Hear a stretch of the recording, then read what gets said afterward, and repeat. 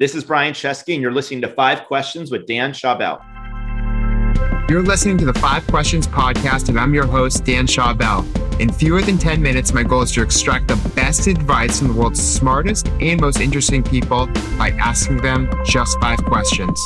My guest today is the co-founder and CEO of Airbnb, Brian Chesky. Brian is the epitome of rags to riches, having gone from not being able to afford his rent with his co-founder to founding the multi-billion-dollar hospitality company, Airbnb. Through his leadership, the company is used by more than 500 million customers in 191 countries. Despite being one of the biggest success stories in his entire generation, Brian is down to earth and shared some valuable insights from his life during this podcast episode. Welcome to 5 Questions, Brian. Thank you very much for having me today. Both your parents were social workers. You were a true rags to riches story. What values did they instill in you that have made you the leader you are today? Because my parents are social workers, they had to assume that people were fundamentally good, they were interesting, and all you had to do was listen to their story. I think it also created this idea of rooting for the underdog. I remember my dad always rooted for the underdog in a sports team, and my mom always wanted to hear someone's story and always assumed no matter what pain or what challenges someone had, that there was some redeemable quality. And so that really made me believe in these two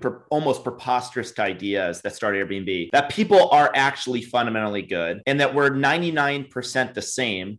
And you just need to learn about people's stories. And you got to be able to help stick up for people, especially underdogs, especially people like our hosts, because we have 4 million hosts in our community. And our hosts remind me a lot like my parents. Yeah, so it gives you a deeper level of empathy to them because of what you grew up with and your relationship with your parents. You know, if they're struggling, especially now during still a recession and a pandemic, you're going to be thinking about them more than maybe someone else who didn't grow up in that environment and maybe had more resources and was more disconnected and didn't have those values. And that leads me to the next question, which is the hospitality industry was one of the biggest victims of the pandemic. You and Airbnb reacted to COVID by creating online experiences, which was really smart, and offering a $250 million support package to hosts. Can you talk about how you managed the mental and emotional hardship of navigating the crisis while overseeing thousands of employees and millions of hosts and customers worldwide? The hardest thing to manage is not the team or even the crisis. The hardest thing to manage is your own psychology. If you think you're screwed, then you probably are. But if you actually think this crisis is my defining moment, then you're going to see everything after that crisis as an opportunity. And in fact, Airbnb was born in a crisis where I couldn't afford my roommate to pay rent, but we saw it as an opportunity. And your thoughts become actions. And if you have an optimistic point of view, then your optimism becomes contagious in the company. In a crisis, you need creativity and resilience, and that requires a sense of optimism, not blind optimism, but something rooted in fact and first principle that actually has a redeeming quality to it. And when I talked to my friends about Airbnb, they said Airbnb did the right thing during COVID. They didn't just think about their bottom line. In fact, it was a sort of a sacrifice now for brand building and a deeper connection with people. The fact that you stay optimistic is so important because so many people count on you. And Airbnb has come a long way since you founded it. What do you think originally led to the acceptance of Airbnb, and how has its growth affected how you live and relate to other people in your life? When we started Airbnb, I remember telling somebody about the idea. They said, Brian, I said, yes. They said, I hope that's not the only idea you're working on. People thought this was the worst idea ever. People said strangers will never stay with other strangers. But what we created was not a way to book a home. We created a system of trust. And I think what started happening is we didn't get everyone to use it right away. We got just enough people. And the way it works is you're basically building a community. No one wants to be the first person to do it, but once 100 people do it, then the 110th person, then 120th, and it creates a sense of social proof, like any adoption curve. Despite what we read in the news every day, people can actually trust one another. People are fundamentally good, and we have the data to prove it. So despite all the news you read, people actually trust other people typically more than even brands and institutions once they know something in common with that person and they have a reputation. The word trust is so important, and there's such a lack of trust. The Edelman Barometer comes out every year and it shows that trust continues to decline. By thinking about Airbnb as a community and trying to instill as much trust as possible by doing the right things that we just discussed earlier, that can help you in the long term, because that everyone's searching for community. Community has kind of broken down in the past many years. And if you can be part part of creating that ecosystem and community, you can really help improve people's lives because that's what people are yearning for. And in the foreword you wrote for Airbnb's travel report, you emphasize this, quote, technology has provided a means of digital connection, but this is more of a synthetic and less fulfilling than real human connection. How have you used technology as a bridge to real human connection with your family, with your friends, your leadership team, and workers? We always thought of Airbnb, the platform, as a window into the world. Airbnb wasn't a replacement for human connection where you'd spend all your time online. It was a gateway to actually meet strangers from cultures and communities around the world. You need to create connections that create empathy. No one's ever changed someone else's mind in a YouTube comment section,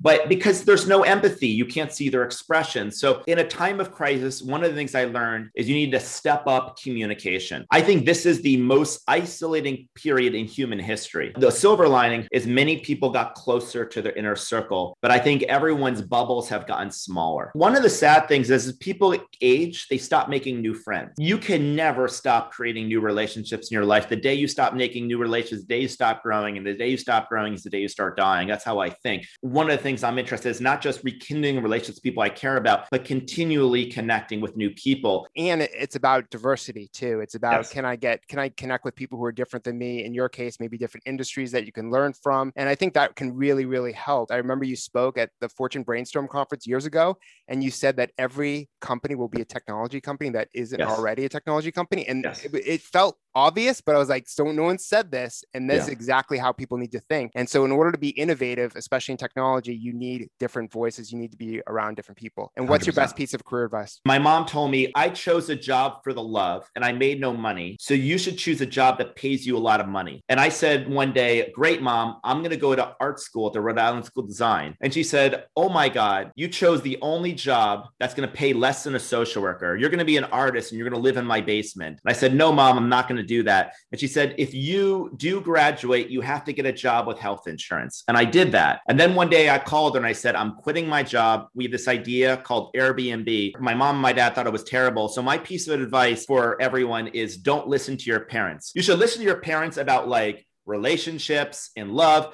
Do not take career advice to your parents. And by parents, I mean parents and friends and guidance counselors and whomever. Just because someone loves you doesn't mean they know you deep down in what your passion is. I wouldn't even say follow your passion, because the problem with saying following your passion is it presumes you already know what your passion is. You have to discover it. And the only way to discover it is to take pressure off yourself. Don't worry about status. I wouldn't try to choose a career that pays you well, because it's very possible whatever jobs pay you well today, technology will automate in 10 years anyway. There may not be any job security in the future except to have something you're deeply passionate about, you're really good at, but the only way to be passionate about something is to be curious. So take pressure off yourself and be curious. You'll eventually find it. It makes me reflect on my interview with Ben Hurwitz, who said his piece of advice was don't listen to your friends. Exactly. And I was like, oh, interesting. And he said that don't listen to your friends because the advice they're giving you is actually for them. Thank you so much for sharing your wisdom, Brian. To follow his journey, you can find him on Instagram, LinkedIn, Facebook, and Twitter, where he shares pictures of his family and dog, appearances, travels, and food. To watch the full extended video version of this episode, go to youtube.com/Dan Schawbel, and please remember to rate and review the 5 Questions podcast on iTunes.